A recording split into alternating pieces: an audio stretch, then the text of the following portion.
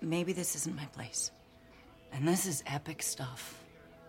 But, you know, if I could have my son and my husband back, I mean, really back, I would give anything, absolutely anything to have that. And it would scare the hell out of me. Yeah? Yeah. Because what if I've changed? What if they changed? What if it just didn't work out the way I wanted?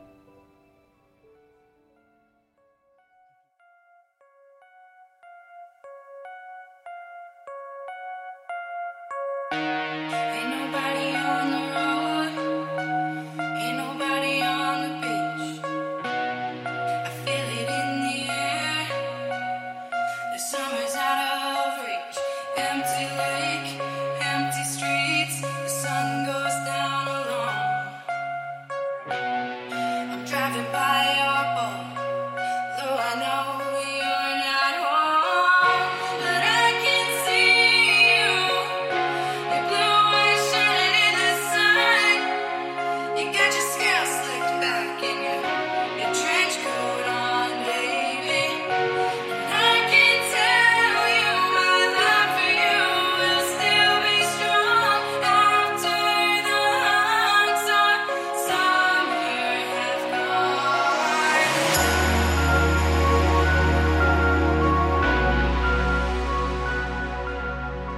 I'm Jeremy Greer, I'm Chris Mosier. and this is Monster of the Week, the creepy but necessary podcast where Chris and I are covering every single episode of the TV show Supernatural. We're in season 12. This is a good episode, Chris. I had a really good time watching this. Hell yeah, me too. How you doing, my man? I'm doing great. How are you? I'm doing good. You staying safe, sound, healthy, physically fit? You know, all of those things. You know how it be with me. What's your what you benching right now, my man? You're at like 150, 200? What you going? I know you've been. Yeah, you I know know, you've been. I know you've been slinging them weights. I know you have. I've been slinging them weights, drinking that protein powder. Just getting gains. Yeah. Doing reps. Doing You know, reps. all the stuff that makes you strong. Yeah. Yeah. Don't want to go into the stats though, is what I'm hearing. You just want to talk about the stats program. are just the stats are just, they're big and they're large, and those are what you need to know about the stats. Just like our Winchesters, and just like you can feel. One of them's big, one of them's large. One of them's big, one of them's large. Neither one of them tell the truth. How are you going to get past these riddles 3? Quick shout out to our patrons at patreon.com/monster of the week. We appreciate each and every one of you. You can go there and get cool benefits like episodes early. We also do exclusive podcasts, and there's a pretty large grip of exclusive content out there for you if you want to go check any of that out. So patreon.com/monster of the week. We appreciate you. Chris, what has been happening with season 12 thus far? Jeremy, I'd love to tell you. Last time with Supernatural, Dean Winchester killed Hitler. But as season 12's threats slowly begin to build around them, it's clear that the Thule Society was the least of the boys' worries.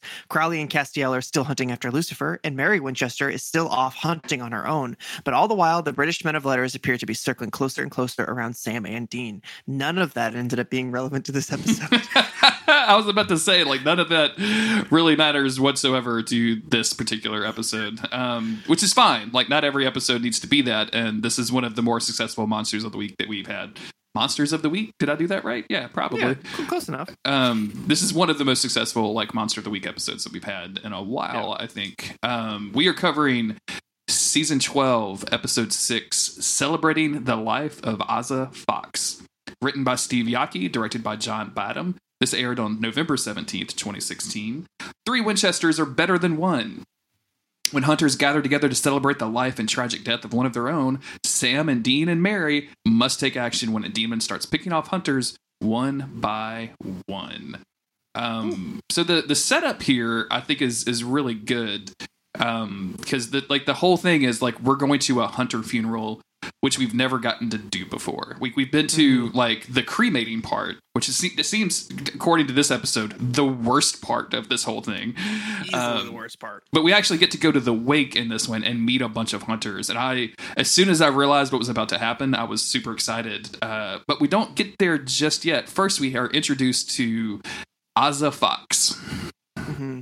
We start off in 1980. This young boy, he's in Canada, and he's running through the woods, and he's running from a werewolf. Is this the first time we've ever been in Canada? Like, I know this show is filmed in Canada, but like, is this the first time we have canonically been in Canada?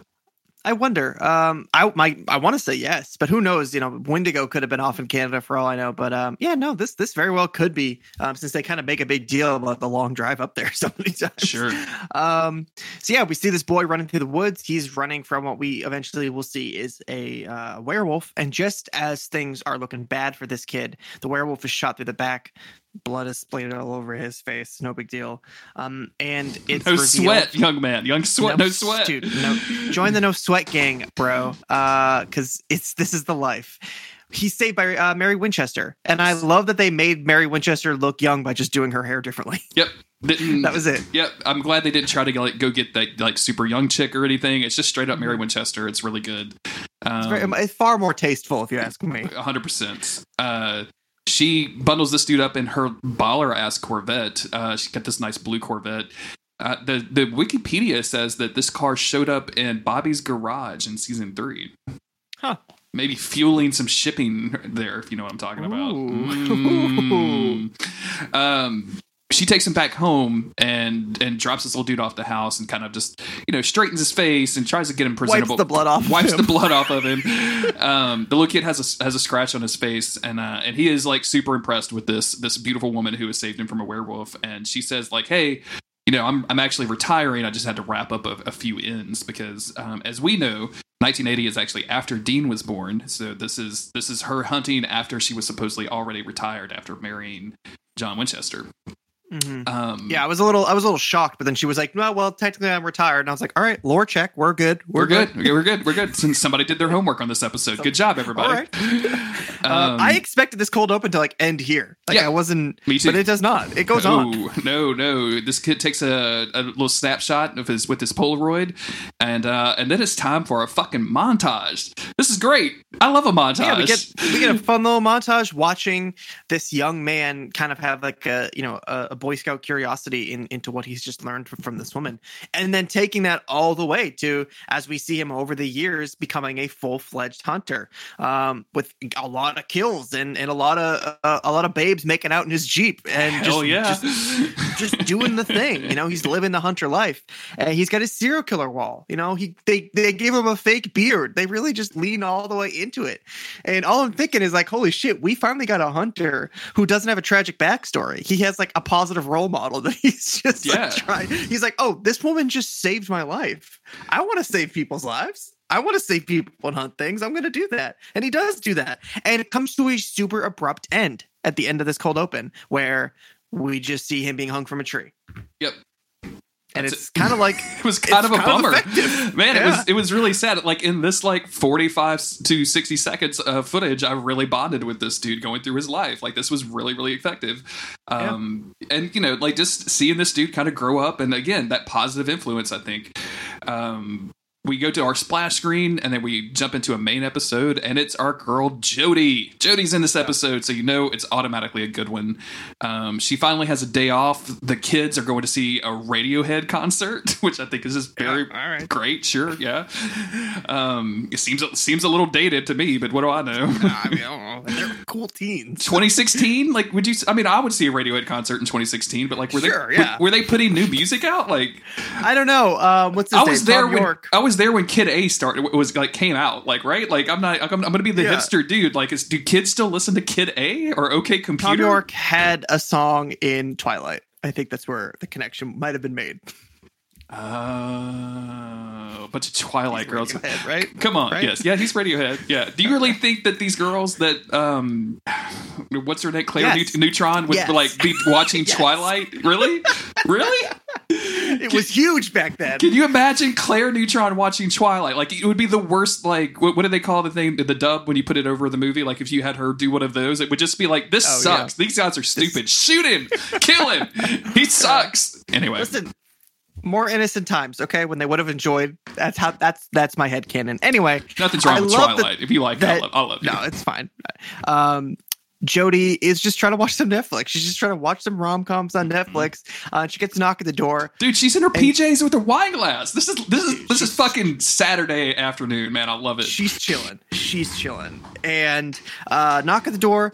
Low stakes though, because usually when somebody's knocking on the door, it's bad news. But in Supernatural, it's or in this episode of Supernatural, it's just the boys showing up to just hang out. Hey, we're passing through. What's up? We I forget what they tell her that they were doing. Like they just finished a case. They have not showered, and she's just ready. They just wanted to visit. So she kind of yells at them for being a little dirty, and then everybody, like, they order pizza or whatever to feed them, and they're sitting down, and there's this brief conversation between Dean and Jody where he says, "Are you a rom-com chick?" And she's like, "I'm a chick that likes movies." Yeah. It's like, "Are you a rom-com chick?" And Sam jumps in and says he's more of an animated Japanese erotica chick, and she's like, Yeah. "Really?" And Dean's like, "Why are you gonna tell her that?" It's like, tell her what, dude? Dean being really shy about this is hilarious to me, because of course he is, but And Sam being so desensitized to how weird Dean is, to just bring that up. can you imagine just sitting in a room and like the thing that you learn about like what is arguably your good friend that you've been through a lot of wars with is that he's really into hentai? Like if I found out you were really into hentai all of a sudden, I'd be like, you know what? I mean, that's fine. I just have to adjust. Give me a moment. You would maybe be casually just saying it like, "Oh, hey, Mom, by the way, let me tell you about my friend." I wouldn't casually be saying it. I would make sure I would be saying it all the time, professionally and with a loudspeaker. Yeah. Okay, so unfortunately, the fun ends here because Jody gets a call, and she comes back in tears because she just found out that her friend named Asa Fox, an old hunter, an old friend, he has died. And the boys, they don't know this person, but they do recognize his name from Ellen from the Roadhouse days, which that's a callback. Yeah.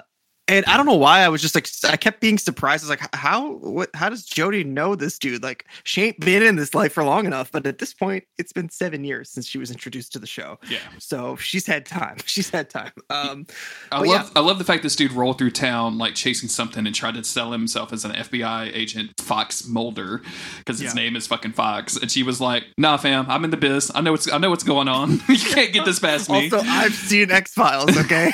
Also, X-Files exists in this universe, so you can't really get away with that.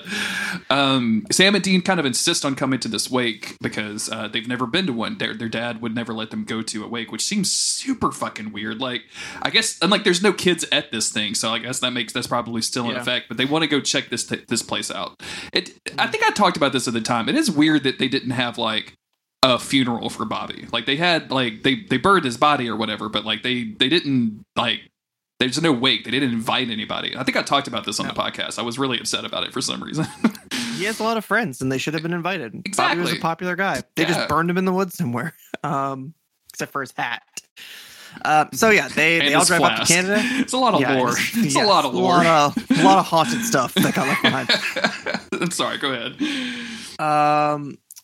Okay. So they drive up to Canada to go to this hunter funeral, and they get in there, and we're just having fun with the Hunter boys for the rest of the episode. That's it. Also, on the way over there, Alice in Chains is playing. Yeah, like they're just like ripping it. And they get to I like when they pull up to this house, like they get out of the car and like you can hear it blaring from the inside of the house. Like these hunters are just drinking and blaring 90s like grunge music. It's fucking great. I love it. And they get in there, and it's just like Ace. Is it Asa or Asa? I've already forgot. Asa. Okay, so they go in there and they meet his mom, and who's just like, obviously she's not a hunter, but she's fully aware of the life and all of the hunters chilling at her house. And they just start like meeting all these different hunter dudes who treat Sam and Dean like they're celebrities, which is kind of funny. They don't go too hard on it. They go a little bit with the guy Elvis, who just really fangirls over Sam. But for the most part, it's just like, oh shit, we've heard like a ton of stories about you. Like, is this true? Whatever. And I just kind of liked the general vibe they were going for here. Everybody was having fun. Everybody like vaguely knew who somebody else was. It was a good time. When Dean introduces himself after getting a beard, he says, "I'm Dean Winchester," and everybody like looks around and is like, "You're the Dean Winchester? Like, did you die like 4 times?" He's like, "Yeah, it didn't stick." Like, and he's clearly uncomfortable, like of people talking about him or like around him. But at the same time, like you can see that he's gratified of that people know about him and that his like reputation is still out there. I can't believe he didn't bring up the Hitler thing because he said it to Jodie the first time he saw her in this episode. I feel like the Hitler thing would have come up like if they were able to complete this night, right? Like it definitely would have come up, and Sam would be there. Like it's the only time you get to brag about that, and Sam would be like, "Yeah, I was there. Like I wouldn't lie about Hitler. Like you know what I'm saying? Like he would say, "There's Nazi necromancers. They're called the Thule, and everybody's losing their fucking minds because all they do is hunt werewolves and Wendigos." So. Yeah, I feel like it's only Sam and Dean who ever get to do the real deep shit. this dude Elvis is like, I've been chasing Wendigos in the woods for 20 fucking years, and you're telling me you're after Nazi necromancers? When do I get my level up? Who do I get my call for my promotion? Jesus. You had a Reaper with you in here? What the fuck, y'all man? brought a Reaper tonight? You brought a Reaper to a wake? That's rude. Don't you know the code? That does not seem tasteful. It's not seem tasteful. Oh, shit. Everybody's just chilling. We are introduced to who I called a pair of twins that I called the Witch Kids. I believe their names are Alicia and Max. They were kids that they tell Sam that they were raised by a witch, but it was a good one. She taught them both how to do good magic and seduce men. And Sam is clearly having a lot of fun with these two when Elvis interrupts and is like, "Dude, you got possessed by the devil?" And these witch kids are like, "No, man, don't bring it. Just chill. Just chill. Just dial it down. Take like 20%." We got a vibe going right now, and you're absolutely not vibing. This is a guy that has never vibed once in his entire life. That can he walks into the weed circle and immediately everyone's like, I got a jet. I have other weed to go smoke somewhere else. My mom's calling. I got to bail. Dude, this is your house. Anyway, see you later. Whatever. Sam and Dean eventually they convene and they're like, "Holy shit! All these people are telling stories about this. Y'all hearing this?" But they kind of find out that this Asa dude was like the real deal. He was a good hunter. He made a lot of friends, and he seemingly died on the job. And that's kind of like an affirmation to Dean that hunting is their way of life, and this is a firm reminder that hunting only ends one way, and that's usually dying on the job. Yep. They're having this conversation over an angel knife that Asa had. Yeah. So like we know that he was legit, right? And he also killed 5 Wendigos in one night, which I think was pretty dope. Mm-hmm. I drink every time they bring it up. Yep. That's their rule, not ours. Yeah, I mean, you can if you want to. Get your ciders out. This Monster of the Week Discord. A bunch of weirdo fucking cider drinkers all of a sudden. The Monster of the Week door. All they know is lie, watch Merlin, and drink cider. That's the Discord experience. That's 100% the experience. But this conversation was kind of weird to me because I feel like we've covered this ground already. Like, and you called it like a reaffirmation, and I guess that's what it was doing with Dean saying, like, this is just how you go. And Sam's like, really? Is this what you want to do? And I'm like, man, this is.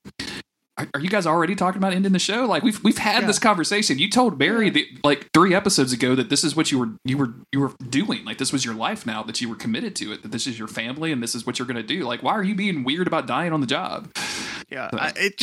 They don't dwell on it, thankfully, because it's just I get that it would come up in this situation, but we've had this conversation 900 times. That's it. Okay. I'm glad you agree, because I was like, have we done this? Like, am I being weird with this or what? Yeah, I don't know.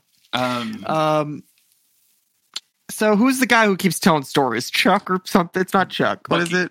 Bucky. Yeah. So some people have left, and it's time for that part of the night where everybody gets super drunk together. Yeah. And Bucky's just telling stories, saying how Jodie and Asa had like a thing, like a relationship. And, Asa was a big hit with the ladies. So it's no wonder that Jodie, got a little hunter action. No sweat. No sweat. Elvis wanders down the hall. Or no. I'm sorry. This is Randy Bull is this guy's name. That's right. Imagine he's a Randy Bull, dude. It's not just what I'm called, it's who I am. It's what I do. Yes, that's right. But I love this shot because they show him walking down the hallway to the kitchen getting a beer, and the camera stops, and you see him like go out of frame, and you can't really see the kitchen, but it's really spooky and like really effective. And he comes back towards the camera, and like something's weird is about to happen. Like you could just feel it creeping, and then the camera shifts to a straight up like top down shot, and then from the side, somebody just stabs the dude with a knife and like drags him into the thing. All you see is just like a quick like whoosh, and like goes straight through his throat, and he gets drug in the back, and like it's just like that. It was so good and creepy, right? It was very, very effective for something that I wish that they did more of it. I still think this is a really good episode, so this is really a complaint. It's just that this whole thing was so good that I wanted a whole episode that was like that. Just like this creeping thing, kind of like picking people off as they go, because it doesn't really happen like that again. But the direction of this whole scene is like really good. Yeah. It's I wanted more of this, and I'm completely satisfied with what we got. I think this is a good episode, but like this was like just a glimpse of give me a whole episode like this. Like I want this bad. They could have, it's almost like they were going to give us like a slasher movie vibe. Yeah. Mary Winchester is the final girl. Let's go. Yeah. Woo, let's do it. Come on, we got 3 seasons left. There's still time. I would love. They feel like they've done slasher movie kind of stuff before, but I can't. They probably have. Yeah, I feel like one of the ghost houses. Anyway, Mary Winchester shows up. Then, to distract us from all that, Mary Winchester walks in, and we just see her boots at first. You're like, oh shit, what's going on here? But yeah, it's Mary. She heard the news. She knew him, so she showed up. Dean is obviously pretty shocked. A few minutes later, they're over here introducing Mary to Jody. Yep. Who was like, holy shit, how did you guys not tell me your mom came back to life?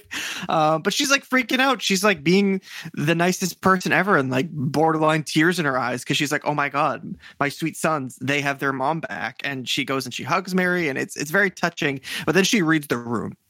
And she realizes that it's a little bit uncomfortable. Dean kind of is super passive aggressive about this. He's like, where have you been?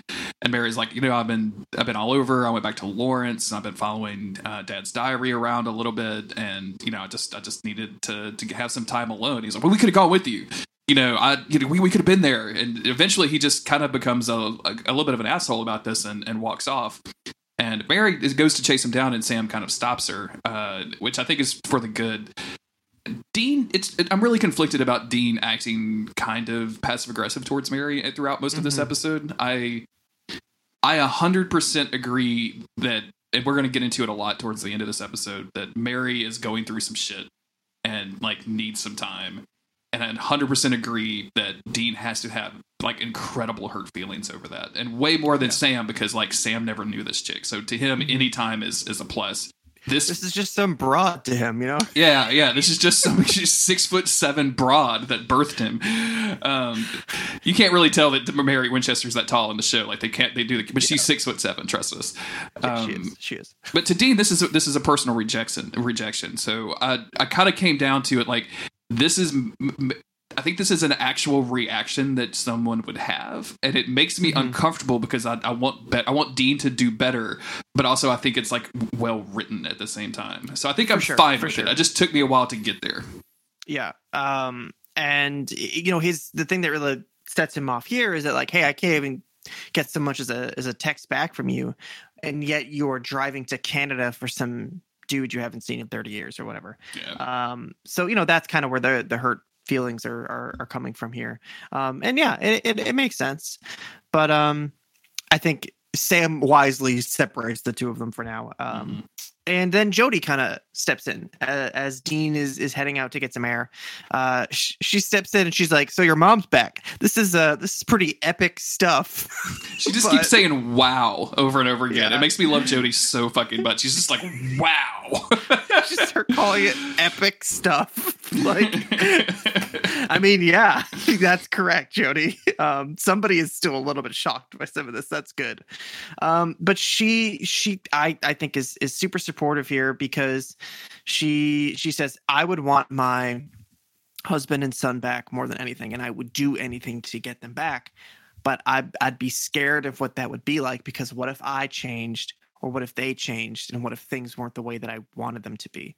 And she doesn't try to force Dean to talk, but she lends her ear and says, "If you ever need me, I'm here." And I think those words and the way that she expresses her own fear of this kind of situation kind of consoles him just a little bit, so he can kind of maybe cool off a little bit and go just drink from Bobby's flask up front. Yeah, I totally agree. Like, I think Jodie is the real MVP here. Yeah. Really, when we were going through all of this bullshit Satan God stuff from last season, like, they should have just called Jodie and been like, "Hey, we got a family situation we need you to weigh in on. Like, can you solve these differences?"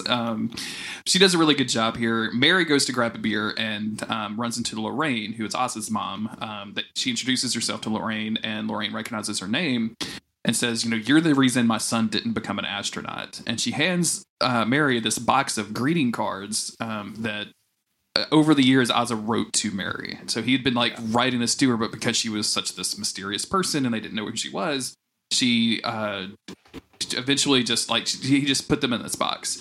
So Lorraine is extremely mad, or at least bitter, about Mary introducing her sons at such a young age to this life. Even though Mary saved this kid's life, it introduced him to the hunter life, so he didn't have a family, he didn't settle down, he was always putting himself in danger, and now, of course, here we are, and he's dead before her, which is a parent's worst nightmare.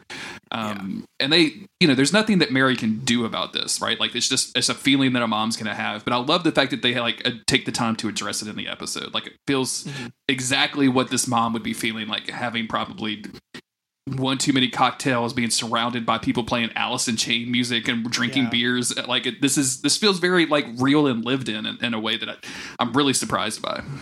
Yeah, and I think that Mary is justified when she gets her one word in to defend herself, where she's like, "I saved his life." But yeah, I mean, she can't deny anything else that this woman is telling her. So it's a heavy scene. And I'm glad that they included this little character moment just before everything else is about to hit the fan. Yeah. It's weird that, I mean, we're spending a lot of time on this, but I think the buildup really deserves it. Like, all of these characters are well, all of these character interactions are well thought out and kind of poignant in a way. And and the rest of the episode is going to be almost pure action, but it's going to be some really good shit. So it feels like it expanded the world of Supernatural and also brought it closer together, all in one quick 20-minute segment, just with everybody hanging out in this house with other hunters. And at least for the most part, there's no animosity. It's not hunters being like, "Oh, you're that psychic kid, we gotta kill you." There's none of that stuff is going on. It's just dudes just talking, not just dudes, dudes and lady dudes, just talking. And it just, for some reason, it made the world of Supernatural seem more close-knit in a cool way. Yeah. This is over the last 12 years that we've been hanging out with these hunks, this is the thing that I think that they've really been missing, is having this found family, or just this network of people. And I think that you don't really, it's hard to do this kind of stuff on a TV show, to pull random people in regularly, and it's kind of a pain in the ass, and fans always want they can't even keep Garth around, much less any other woman that's ever been a guest star on this besides Jodie and Donna. But it would be hard to do that, but I'd still want them to have that support network. For sure.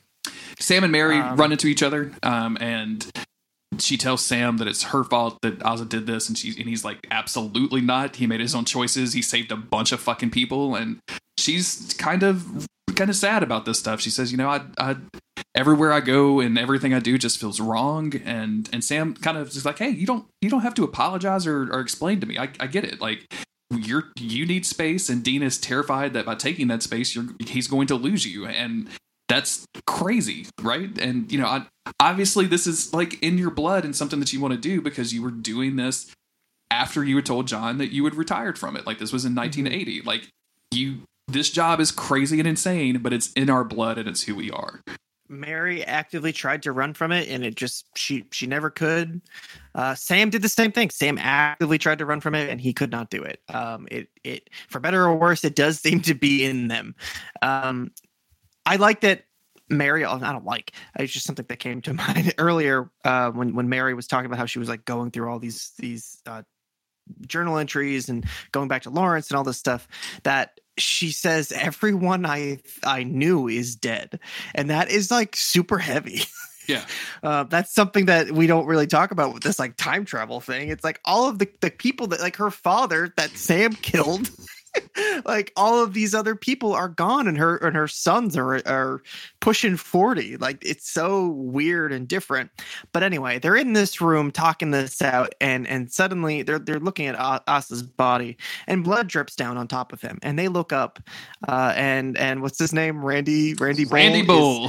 He is tied up, killed on the ceiling, which I can imagine would evoke some feelings for these two. Yep. Somebody being dead on the ceiling. But yeah, holy shit. Okay, Amanda's dead. We got to get together. There's some stuff going on. It's time for things to pop off. Then they don't even waste a second. They get in there and everyone's like, "Yo, y'all smell sulfur." And Sam is like, "That was not me. I swear to God, not me. No, I did not fill these 47Ls with anything other than what they're supposed to be filled with." This episode takes a darker What turn. are they supposed to be filled with, Sam? Yeah. I don't. Here's my mom. Please talk to my mom. This episode takes kind of a dark turn when you realize that they didn't have time to cut Randy Bull down throughout the rest of this episode until like the very end. No. So that dude has just hung up the whole been time. dripping blood on top of this other dead body for a while, which is super gross. Damn it, Randy. They tell everybody else, and Bucky, who is Oz's like best friend, says, "Oh, this is JL," and I just want to confirm that the demon's name, or they didn't, or no, it's JL, JAEL. I thought the demon's name was like JL, like the fucking Justice League Initials. or something. Yeah, I thought, yeah, that's what I got. so I was like, this But is it's the like- dumbest demon name I've ever seen. Yeah. Like, So it's just JL, as in it's a full word. It's not just two letters. yeah, so this JL was Asa's like arch nemesis. He has a thing for hanging people and for making people hang themselves.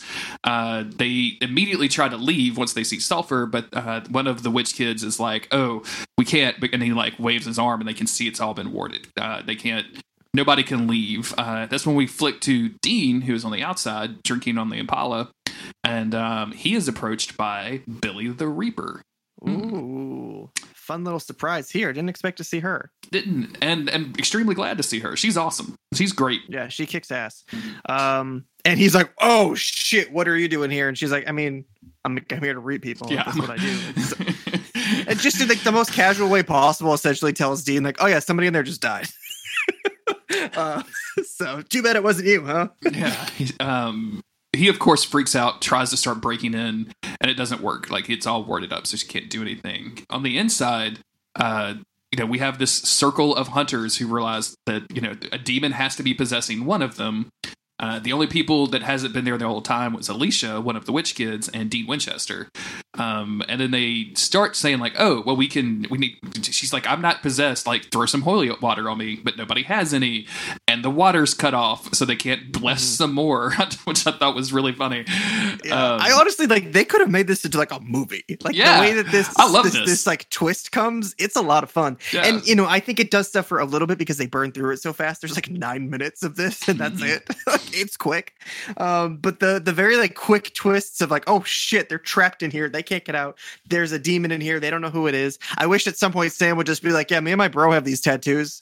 You should all get them." They're very effective. But I don't want to say that this demon was scary, but I kind of like that we have a threatening demon for a change. It's not just some goofball. It's a crossroads demon with the red eyes, and it poses a major threat to everybody here. Yeah, and it's like it's already killed one person. After some brief conversation about all this holy water stuff, it's revealed that Alicia is being possessed currently. And her eyes turn red and says like, "We're gonna have a good time tonight." And then JL smokes out of her, and then they realize they don't actually know who else is in this house because people have been kind of coming and going all day. So Jody kind of takes command and splits everybody up and says, "We're gonna have a partner. Go look for humans. If you encounter any demons, then like run away, come find us. And if your partner gets possessed, then definitely run away, come find us." Yeah. Dean, who is still on the outside, realizes that Billy had to get inside somehow. And Billy is kind of amused at Dean's attempts at all this. She's obviously like not on Team Winchester at all. She's waiting for this dude to die at any point. And says like, "Hey, I can get you in, but it's going to cost you something. And it's a one-way trip. I'm not going to let you out again."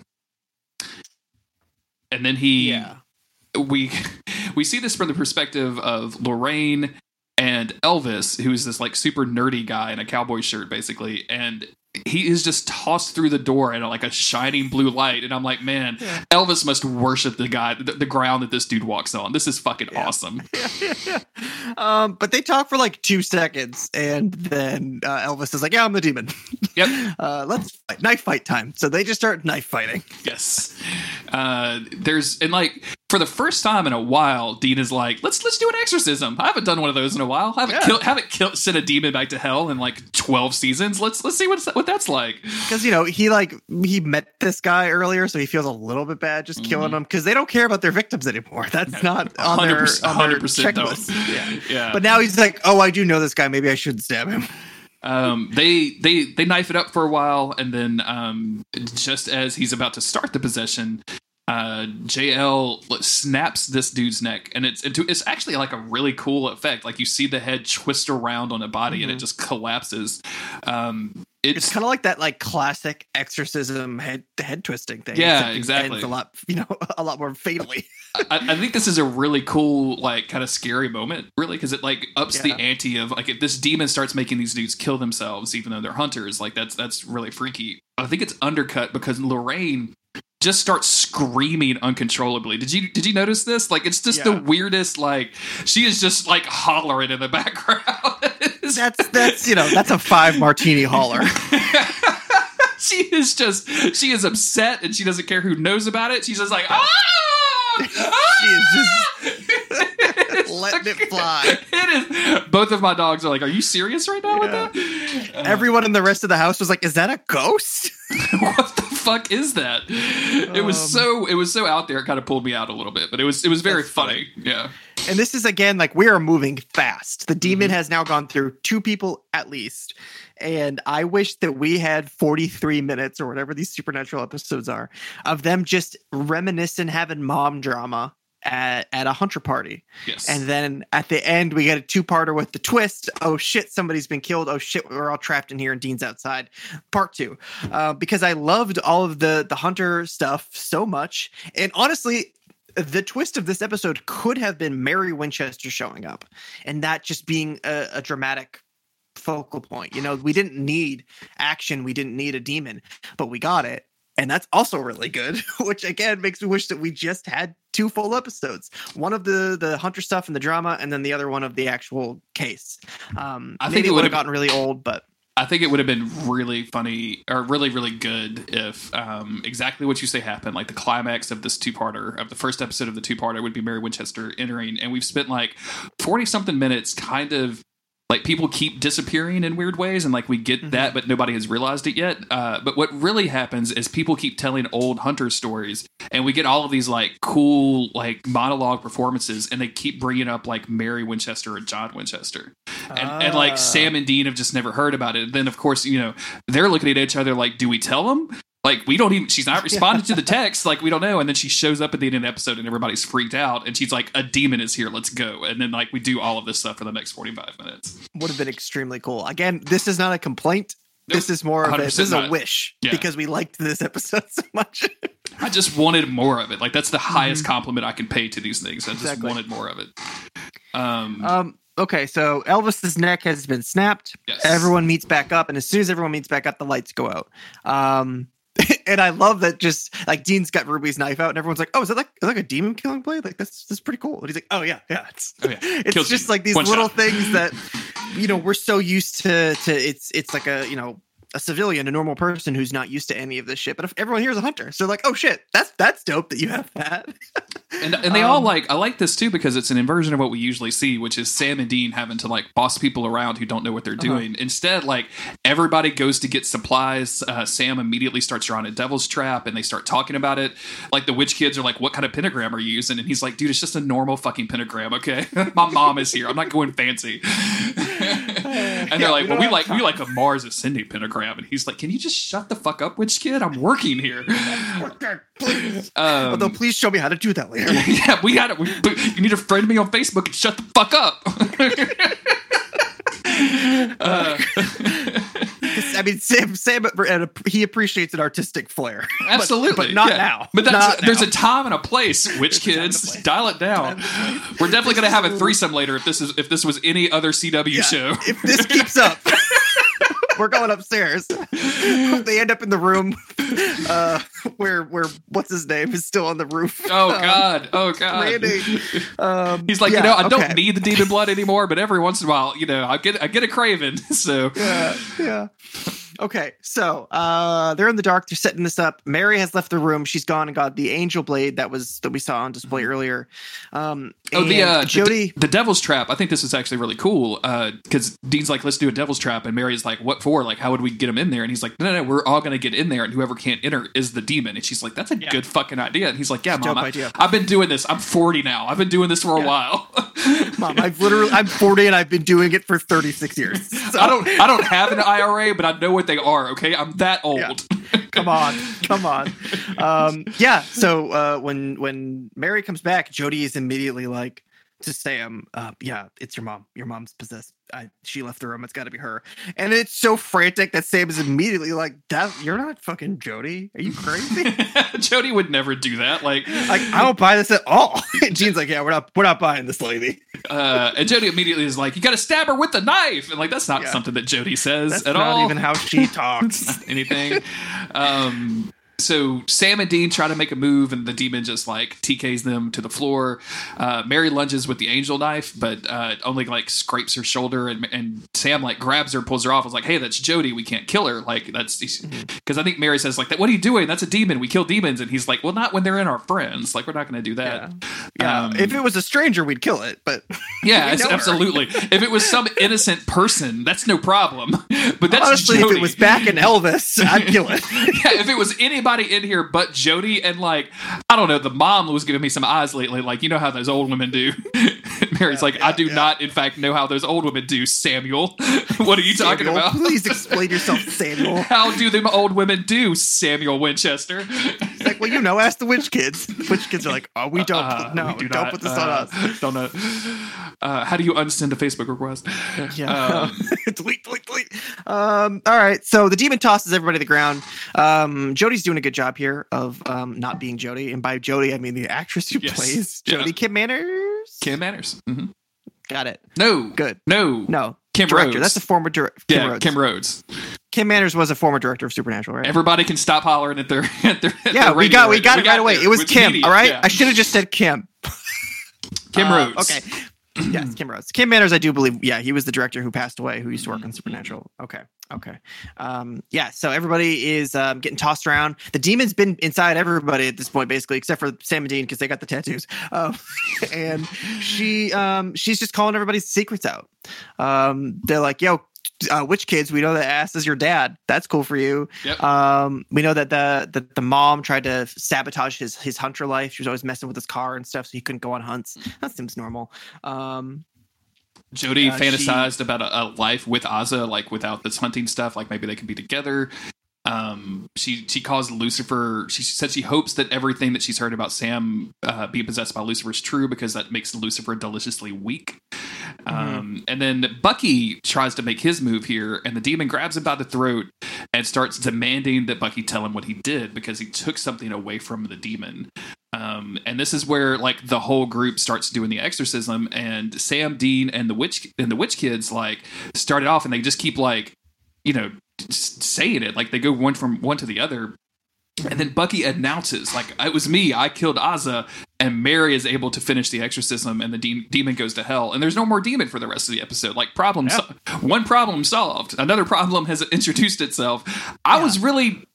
I'm fine with like this whole Bucky thing, and we're going to deal with it in a minute. Man, I wanted more demon stuff. Like I wanted way more demon stuff. I'm glad these people are alive. Like because I want the witch kids to come back. Yeah, I do too. They burned through everything so fast. By the time he's made this fourth reveal of the episode, we've got like 3 minutes left, and now we've got to unpack all this other shit. So we find out that Bucky was out on a hunt. They were best friends. They were doing their thing. Bucky wanted to back out of this hunt. Asa did not. Bucky ended up like kind of shoving him. He fell, hit his head. He killed his friend by accident. But instead of coming back to his friends and family and saying like, hey, this is what happens, an accident, I'm devastated, he staged the death to make it seem like Asa was killed by this demon that he's been, fighting for years now. So he hung him. And everybody thinks that fucking sucks. Yes. But instead of just like killing him, because he immediately is like, all right, I got to accept the consequences of what I've done. What are you going to do to me? And they say, you love to tell stories. So, we're going to tell everybody this story about you. We're going to sully your name, which seems like a fitting punishment in this case, because he didn't mean to kill his friend, but he certainly did not need to do what he did after killing him. The next morning, they salt and burn the 4 hunter bodies that are dead. I must be missing somebody because there's just 3, right?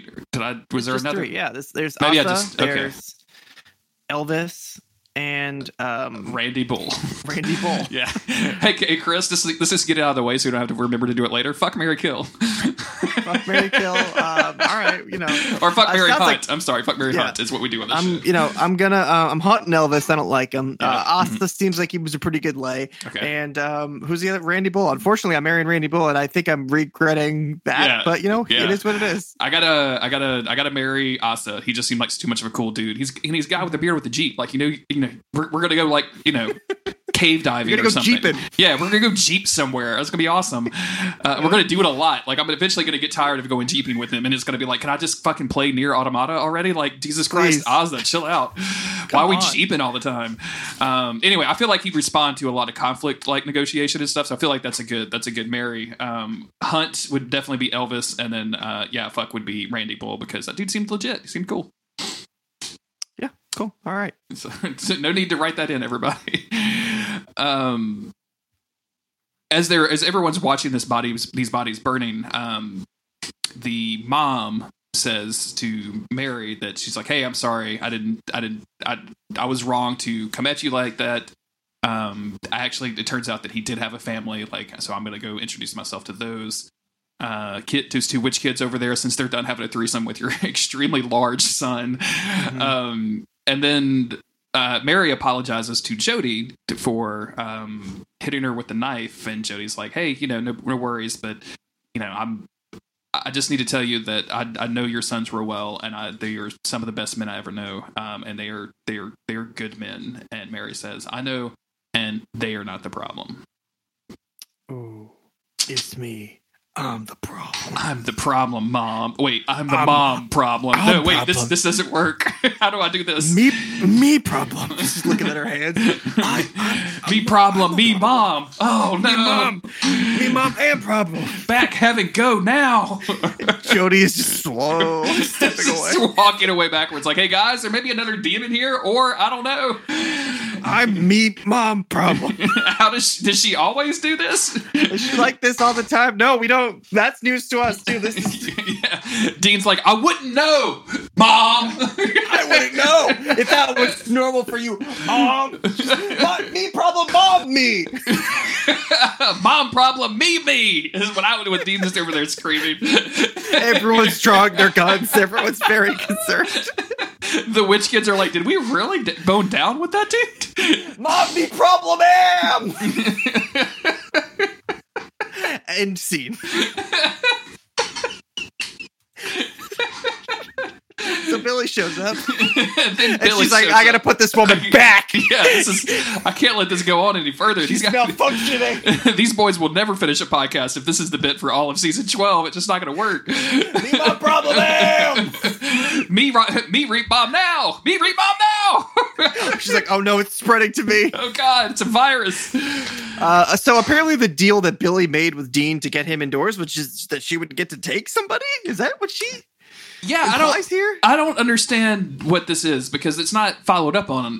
Because Billy specifically says that she can't murder anybody. Like there are rules. But I guess Dean promised that Billy would be able to take would be able to take a Winchester, and she wants Mary, and she walks over to Mary and says, I'm a big believer in what dies stays dead. And of course, Mary tries to defend herself. It's like, I didn't ask to come back here. Like, this was out of my control. Yeah. And she says, no, you didn't, but I can tell that you hate it. You have that look. You have a dead man's look.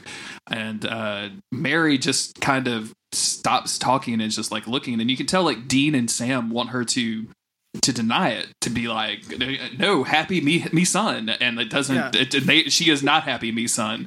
Me happy have son. No happy no son is what she tells Billy. It's very weird. No happy no son. Jody over there is just writing stuff down. Like, I don't know what any of this means, but it's gold. Her brain all scrambled. And she says, "Well, so what's going to happen? Like, talk me through it. If you take me to heaven, what happens? Do you have to kill me?" And Billy says, "No, I'm not going to kill you. It's not going to hurt. It's, this will be a mercy. But somebody will have to kill you." And she goes, "Well, then I guess you'll have to wait for somebody to kill me." And dude, Billy's like fucking sneer and like Winchesters. Just the amount of venom she puts in that is so good. Like, man, Billy is fast becoming my favorite character on Supernatural at this point. Yeah. She rolls. But me mom stay son with, so it's gonna be okay. For breakfast, not for long term. For breakfast. So Mary is she's gonna stick around, or she's gonna stick around, meaning on Earth. She's gonna stay alive, and just eat some breakfast with the boys. She's not ready to fully commit to the full mom relationship yet, but baby steps, And as much as it maybe seems a little bit like crazy to even have to sort of think about this, epic stuff, as Jody described it. Epic stuff. It kind of makes sense, that she would need some time to ease into things, and it's just a shame that it had to kind of come with this seemingly big break and cause Dean so much stress throughout all this. I like the fact that Jody's conversation with Dean seemed to have mellowed him out on this a little bit, or maybe it was just the adventures of the night and the potential danger that they were all in made him realize, like, hey. And he doesn't say anything like this, but like, I could have lost my mom in there. Like, what am I doing? What am I doing sniping at her when I do get to see her? Like, I should just enjoy the time I have. Like, let's go get breakfast or whatever. And I hope that I hope this remains the thing where they're just like understanding of Mary and whenever Mary pops up. Because like it's much more beneficial to me, or not beneficial, that's not the right word I wanted to say, but like it's much more compelling to me to have these people be in a complicated but otherwise like striving towards a goal relationship than it is for just somebody to be like, every time a character shows up, like, well, you're a piece of shit. Like, I don't want, like, that's just kind of boring to me. The thing that's really fucking disturbing to me about this last scene, that I just could not get out of my head is, when they invite her to breakfast and she's like, yeah, bacon. And they're like, oh yeah, all the bacon. And then they turn around and like they're walking to the car or whatever, and the camera zooms out and you see that all of these bodies have been burning beside them. Like, it would just smell like bacon in this parking lot that they're burning these bodies. Like, throughout this entire conversation, like, when you burn a body, it smells delicious. Like, that's a fact. That is a fact that only fiction novels have taught me. So it is a fact. I'm assuming those boys do their homework. And so like, she's like, I'm hungry for bacon. And I know that it's supposed to be for them. Like, oh, like Dean, like that's where Dean gets his love for bacon. Listen, everybody loves bacon. Okay. That's just the thing. Yeah. She wanted bacon in that moment because she was smelling burning bodies. And also she says like, yeah, like all the bacon. And Sam is just looking around between the two of them. Like, you mean like you're just going to eat bacon? It's like, no way. Is that it? There's no pancakes, no toast, nothing. Just bacon. Can one of you eat something green? Can one of you please eat anything green?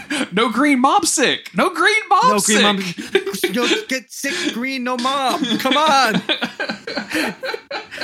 Jody's like, oh, it's happening to Sam now too. She's taking notes. What a fantastic episode. Like, it's anytime that we get to expand the Supernatural universe with this Hunter stuff, which is what I think brought you and I into the show in the first place, like these kind of like hard knock dudes and dudettes who have weird backgrounds, who've gone through some trauma, or maybe in some cases not gone through some trauma, but have crazy weird stories to tell, like killing 5 Wendigos in one night, and has like characters and personalities. Like, it just really works. And of course this like weird, almost like they were kind of fainting at like a Clue episode for a minute of like, somebody did it with the knife in the beer room or whatever. Even though they didn't like fully realize that. And I think given time, they probably, I think the writer and the director probably really wanted to do something like that. And I wish they had, but what we got was fucking great. And this is so good. The mom stuff is just like the cherry on the cake to me. Like, it works out. Once again, they're treating this whole Mary Winchester situation exactly the way I wanted to when we talked about it at the end of season 11. Like, it's real emotions and real conversations and not just like yelling and screaming at each other. So Yeah. I really enjoyed this episode. I enjoy the way that they're handling the Mary thing, and I think this is a good step forward for them as a crew. We still don't really have a big bad for this season yet. Obviously, the British Men of Letters are there. We know that they're up to no good, but and Lucifer's around as well. But so far, nothing has like directly stepped in front of them as like a major threat that they have to deal with. It's just been kind of stuff for the last couple episodes, and I've enjoyed that. But I'm curious to see if it's going to start kicking off soon. This is for real. I'm not making this up for the podcast, but since we're winding down, I wanted to go back a page on the wiki so that I could see the preview tagline for the next episode. And for whatever reason, like the season 12 trailer started playing in the bottom right corner, and I swear to God, right as you were talking and said, "There's just no main villain," I saw Hat Winchester getting out of his truck to look at Castiel, and I was like, "Whoa, he's coming back!" Hat Winchester, Hat's coming back. Hat's coming back. Hat's coming back. I'm interested to see, like, as much as I don't like this Lucifer stuff, I'm interested to see what they do with it. So I'm hoping we stick more towards the BOML than I am the Lucifer stuff. But next week's episode is teased by saying Rick Springfield rocks out as Lucifer. So not a lot of high hopes for missing Lucifer for a while. Thank you, everybody, for listening. We very much appreciate it. Thank you to all the patrons over patreon.com/Monster of the Week. We hope you are staying safe and sound out there.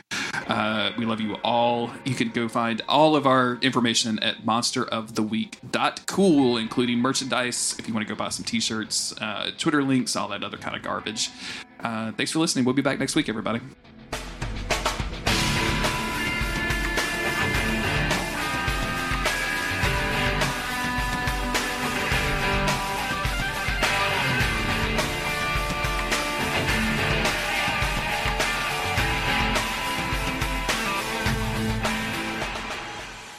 Garbage. It's all garbage, Chris. We're all garbage. Me garbage all time. Me garbage all of me. Do you think that's better than the Dane, or just worse in a different way? I don't know. Oh man.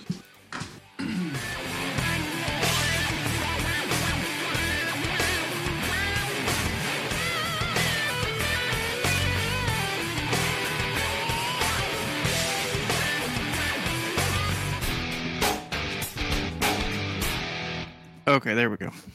Hold Yeah, on. this happened. Something happened when we were doing all this Discord stuff, and it's made Something you, happened? Yeah, it's made you guys into like a. You say guys, but it makes your voice sound like a robot for some reason. I don't know why. My internet is kind of shitty right now. Hold on.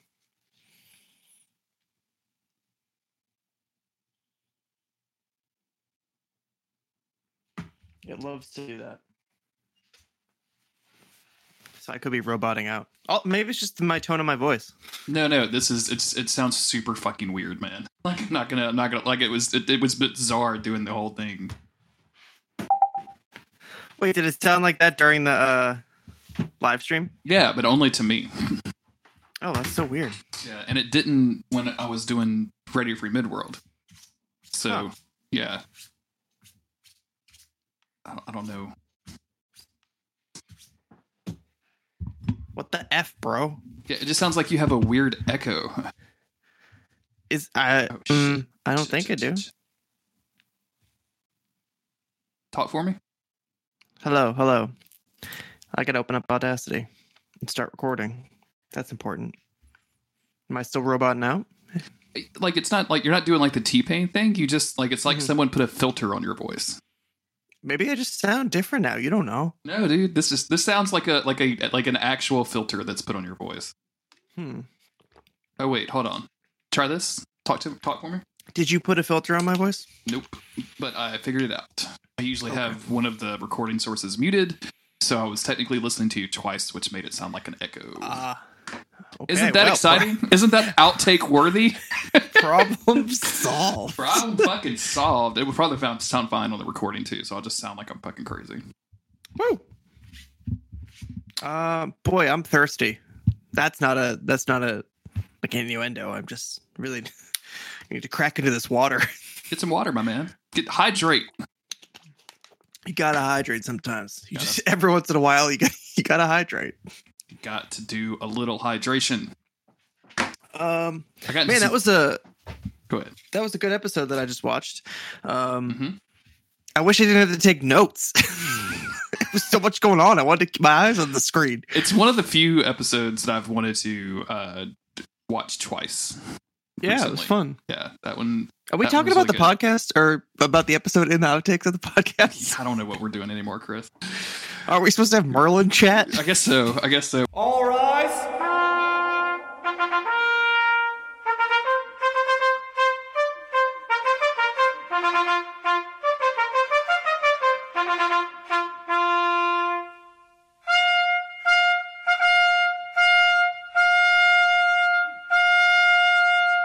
We are announcing the engagement of our honored Prince Arthur to his friends, Merlin, Guinevere, and Morgana. We wish the happy couples much happiness and success.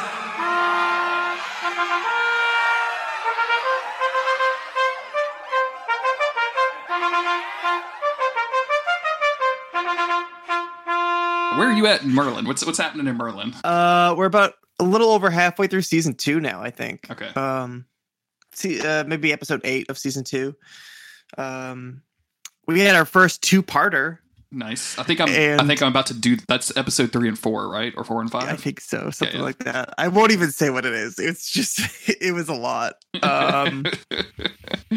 It's like, oh, that was your first 2-parter, huh? Like, I enjoyed it. I enjoyed both episodes. They were good, but it's just funny. Also, do I sound way loud? Because my waveform is out of control right now. You were sounding normal, and then it went down significantly. Okay. Hold But on, if your waveform is kind of quiet, then like do it on your waveform. beep beep. Yeah, no, my waveform is like normally like right in the middle, and it was like the full thing was just lighting up blue every time I spoke. So yeah, so where are you at in Merlin? Because Uther Pendragon, man, he's out of control. I'm second season. I watched the first 2 episodes so far. So I think I'm right at that first 2-parter. We had I really like the stuff that they're doing with Mordred, because we were introduced to him in season 1, and then he is like cemented into a villain via Uther's actions on the people, on the druids. Mm-hmm.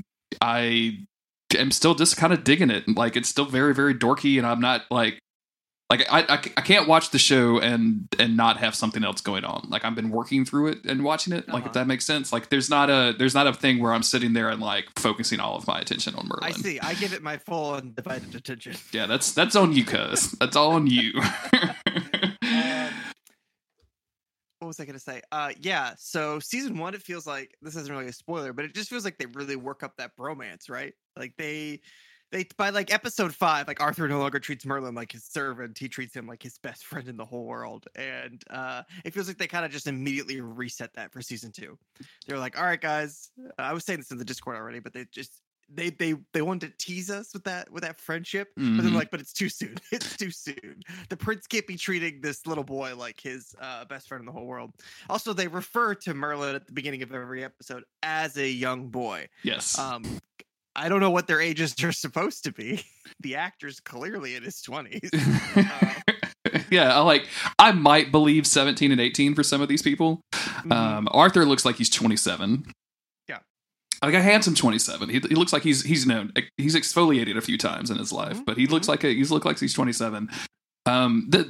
Treating Merlin like a just a fucking shitbag is something that really bothers me coming into season 2, man. Like, it's just been a hard reset. There's the one episode where, and this might be season 1, but there's it could have been just the first episode.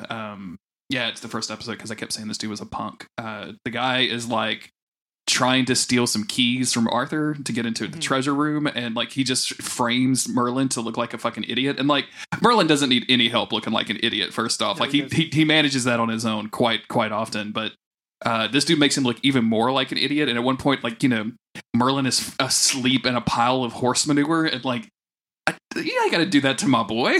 Like, calm down, my man. It's just rude Also, at this point. Is your opinion of Merlin so low, Arthur, that when you find him sleeping in a pile of horse manure, you don't think, hey, what happened? Are you okay? What's wrong? You just go, oh, really? You're napping here? No, he's clearly not napping. Although he doesn't do himself any favors because he's just like, I don't know, sir.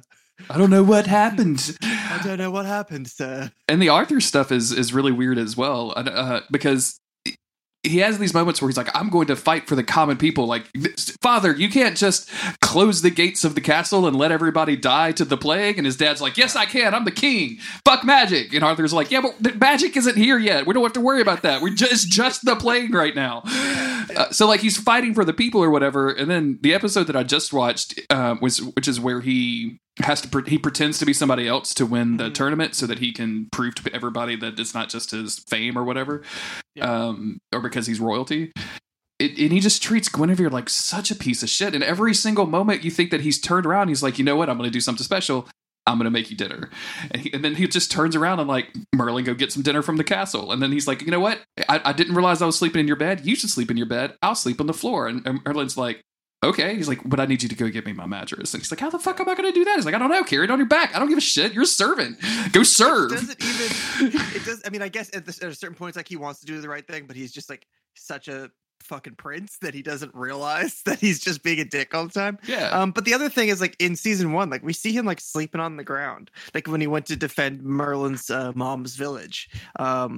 He's just sleeping out on the ground with everybody, like no big deal. Like clearly, like he's a soldier. He's gone out on quests. He slept on the ground, but suddenly when it comes to sleeping on the ground in somebody's house, he's got a problem with it. It's inconsistent, is what it is. It's very inconsistent. I'm not, but you know, it's a fucking TV show from the early 2000s. Like they're going so hard in everything else that I can't. Every single episode has some like dumbass CGI that I am completely in love with. Like it just has some dumbass CGI. The questing beast from the season 1 finale, super fucking good, super great. Yep. Just super fun. Like just had like cheetah arms and some wings. Like what the fuck is that? I don't know. Who cares? What is a questing beast? Like, why did they call it that? I mean, that must be something, obviously. But I feel like that was a thing in a fantasy novel I read where like the questing beast would show up and that was like the time to get the golden chalice or something that would make people kings or something, right? Like that's gotta be, it's gotta be like an actual thing that it's gotta be. Yeah. My lore is a little rusty. I'm trying to brush up on it right now. Mm-hmm. Jeez, the Wikipedia just has a bunch of fucking words I can't say. It's just all over the place. The questing beast is a cross-animal monster from Arthurian legend in the French prose cycles and consequently in Le Morte d'Arthur. The hunt for the beast is the subject of quest undertaken by Pellinore and his family and achieved by Palamedes and his companions. So, if you just straight Google questing beast, all you see are Magic the Gathering cards. Yeah, there's a lot of that too. There's a lot of that. This thing, I mean, the more I see of this, the dorkier it looks, and that has nothing to do with Magic the Gathering. I mean, maybe it does. It's just like the cheetah arms on the snake. Like it just looks funny. Yeah, it looks really like you kind of want to pet one of these. Like you could probably tame this guy because it's the cheetah body, but it's the hooves. Like it's got deer hooves or something. It's just got like all the weakest attributes of each animal that it's made up of. Yeah, like the chimera. The chimera is all the strongest parts, like wings. Yeah, and the snake part's just the tail. You're like, oh fuck. This one's just like the weak legs. The hooves got no grip on anything. Just the ridiculous spots, and it's out in fields. It's gonna stand out. And then just a weak little snake head. I wonder if like someone has designed a beast and was like, yes, we're gonna take the lion's, I don't know, like the toe. Like lion's toes. Yeah, it's lion's toes, and it has snake's old skin or something. Just the worst version of all of these monsters. Yeah. It's terrible. But I still like the show a lot. It's fun to watch. Autumn is like continually amazed that I've gone through it. I think at one point she was like, I could probably catch up, and I was like, I'm on episode 11. She's like, never mind, not gonna bother. Are you and Jess are still into it, right? Like you're because you guys are watching it together. Yeah, we watched a lot of it this weekend. At a certain point, she said, like, don't don't you want to like not watch this right now and like save some of these? And I was like, yeah, no, you make a good point. Like, well, let's not be binging this, because I do genuinely think the show is a little bit better watching it at a slower pace, because each episode is so life or death. With any and all circumstances, somebody is going to die. Merlin's going to have his head chopped off for, turning smoke into a unicorn or something. So when you watch them all together, they really start to blur, because it's just too many stakes, just too high all the time. But when you're watching it like one at a time, one per night is what we had started off doing. Each episode, you just like sit with it. It's just kind of like a fun little short story that you just read. I think that's actually the best way. So even though we watched like 8 episodes this weekend, we'll probably go back to just doing one a night. It's just more fun that way to, drag it out a little bit more. I woke up on Saturday morning, and I woke up super early because, I'm an old man now, and that's what happens. Mm-hmm. And I didn't have anything to do. It was raining, so like all of my outside work was canceled. I couldn't do any of that. I didn't really have a video game to play, so like I was not kind of in between video games right now. And I'm just, nothing that really grabbed me. And I was like, you know what? I've got like 1,000 unread posts on Twitter, and I've got Netflix. Let's just watch. And I probably watched, I think, 6 or 7 episodes of Merlin before noon. Like it was ridiculous. Like I went up and got lunch or made myself lunch, and I was like, oh wait, I need to do literally anything that's not this. Of course, and I was kind of nervous too, because this was Sunday. I'm sorry, this was Sunday, because I was kind of nervous about the show and everything that we were doing that afternoon. So yeah, it feels like that went well. I was also super nervous to do Dugfest, but it was a lot of fun. Yeah, great group of people in there. Yeah, I usually have more interaction with the chat. Like I usually try to get things going, but it was going so fast. There was 150 something people in there, and like we couldn't tell what anybody was saying, and just gave up. I was like, I got to focus on the monster chats to be able to do this. I tried to keep the chat up too, but as like we got to number 7 on our top 10 list, and we're both like, oh holy shit, we have so many more to cover and so little time. Like, let's get it rolling, people. I felt bad because we covered Dr. Sleep for Radio Free Midworld right before that, and Dr. Sleep is an extremely good book, an extremely good movie, but it's a 2.5-hour movie, and there's a 3-hour director's cut version, and there was just too much to talk about in a 1-hour time slot, mainly because me and Autumn just kept cracking jokes left and right. Like we couldn't stop goofing on the thing, and I feel like hopefully, and I know Cole doesn't listen to this, I think Cole's sister might listen to this podcast, but if shout out to Cole's sister. Yeah, Cole's sister, if you're out there, don't tell your brother about this, but I feel like he may got a little frustrated with us because we were cracking so many jokes, so we only had a 1-hour time slot, so I feel a little bad, but I thought you guys were having a good time. I had fun watching it. Yeah, we had a good time. I was so nervous. I kept pacing back and forth between the bedroom where Jess was and then the podcast room. Mm-hmm. And I was like, I'm just gonna go back and just check on things. And then at a certain point, I was like, all right, I'm just gonna go stay there for 2 hours until I start. I just feel better. Like I see Jeremy on there. I feel better when I can see him. Did she try to watch it live as you were doing the stuff, or did she just? At first, she was like, "Oh, can I just watch it on here while you do it?" And I was like, "Yeah." And then she's, "Yeah, I'm probably not gonna watch it." Yeah, probably like, not. Okay, no, that's fine. Autumn was planning to, but my Wi-Fi is so flaky. She'd want to be on the internet, like downloading, like streaming something while I'm trying to upload a video signal. So she was like, "I'm just gonna get on my cell phone connection," and then the cell phone connection was not great, so she couldn't stream it. Bummer. I did download the VOD for it, so I've got that, and I'm going to slice it up and put it on our YouTube. I think Gary and Cole's plan is to release audio versions of this as like they've done duck bundles before, where we do that stuff and like we put it on a store and they sell them, and then all of the money goes to a charity. Like it becomes like just an ever living thing. But I'm going to talk to him about letting me like send the video to patrons and stuff. So, because I'd like to have like a video copy of that just for us, but also just so for people to see. Because I know, shout outs to Simone, who was like, I thought this was at 7 p.m. Eastern, and I'm like, time zones are shit. I'm so sorry. I did the best I could, but yeah, time zones are so fucking confusing. We raised $8,000, Chris. Hell yeah. Not a bad little weekend for a bad weekend. What else did you do? People are very generous. What else did I do? Did I play games? I tried to play Dark Souls. I'm like you. I'm bouncing off a lot of games, and I think that's the result of being home for so long, with a lot of time to play video games. has made me not want to play video games that much anymore. So I played a little bit of Dark Souls, but that was kind of it. I'm trying to think if it's something, I don't know, just Animal Crossing, just a lot of Animal Crossing, but that's just part of my life now. It's not really like a game I play anymore. It's just a life activity. Have that tell you about West of Dead?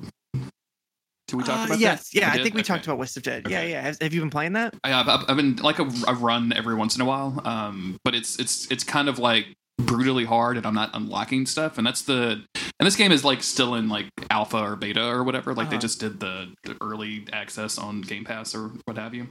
But if you're gonna make a roguelike, I need to unlock stuff, and I need to be getting the stuff that I unlock, and it's fine. Like I unlocked an ice pick and it's in my collection, and I just never saw the ice pick in the next like 2 or 3 runs that I had. And it's just, I'm collecting stuff, I'm unlocking stuff, but I need to be able to unlock stuff. Like the on ramp has to be pretty quick. Like it can be hard. You just need to on ramp me more shit to do, so it doesn't feel like I'm playing the same 2 levels every single time with the same exact weapons. And the upgrades. Every level has an upgrade, but it's static. So you can choose to upgrade your health or your bullet damage or your item cooldowns. So it's you choose one of the 3, and each level you can go to the next one. But it's static every single time. So like it became a thing of like, well, I just need to play better, so I'm always going to be picking the damage like every single time. Like that's my main way of interacting with this game is shooting stuff. Like that's how I'm going to do it. I'd rather not be able to tank bullets and so yeah. But yeah, I've just been bouncing off stuff. I bounced off The Last Guardian this morning.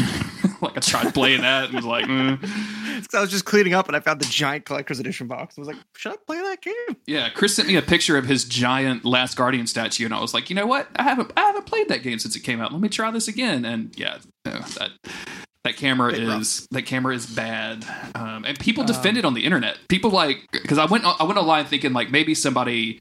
Like maybe there's some settings somewhere that I'm missing or something, like, right? Mm-hmm. Like maybe there's a way to fix this. And people on Reddit were like, no, I couldn't play this game if it was any other way. Like it's supposed to be that difficult to control. And I'm like, I'm not talking about the animal. I just want to be able to like control the camera without it like going directly to my feet, which it did 3 times in 15 minutes. Just want to know if I can invert this motherfucker. I try to control your art. Also, but I probably said this before. I was all on board the video games are art trend. I disagree.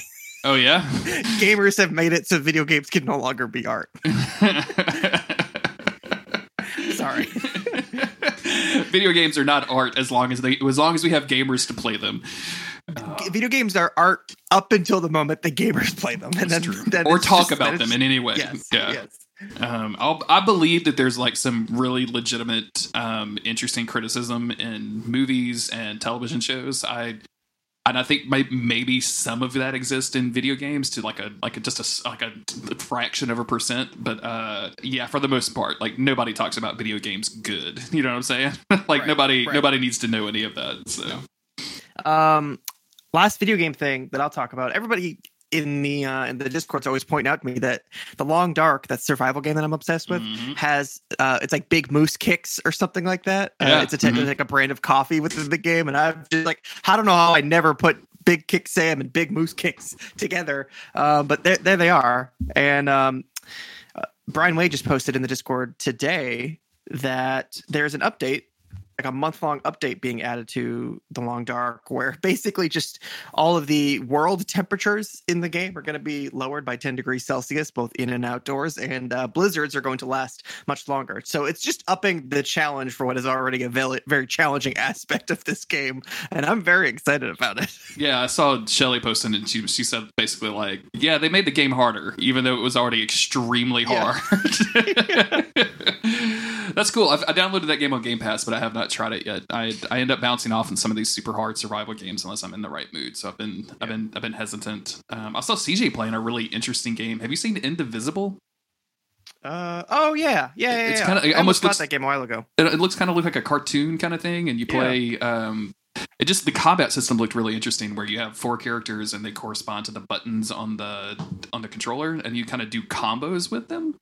And that just looked like, and then in between combat, like you're like a 2D kind of scrolling platformer type thing it just looked interesting. Like it looked kind of cool. It has a cool art style for sure. And it's on fucking Game Pass, dude. So I can just download that shit and play it. Goddamn. You want to talk about Supernatural? Let's do it, dude. I actually kind of really want to talk about this episode. So Hey, let's get into it. It's a really good episode, so this will probably be 5 minutes long. yeah, it's how we do. Straight to the end. I don't even have the fucking notes up. I'm terrible today. Ooh.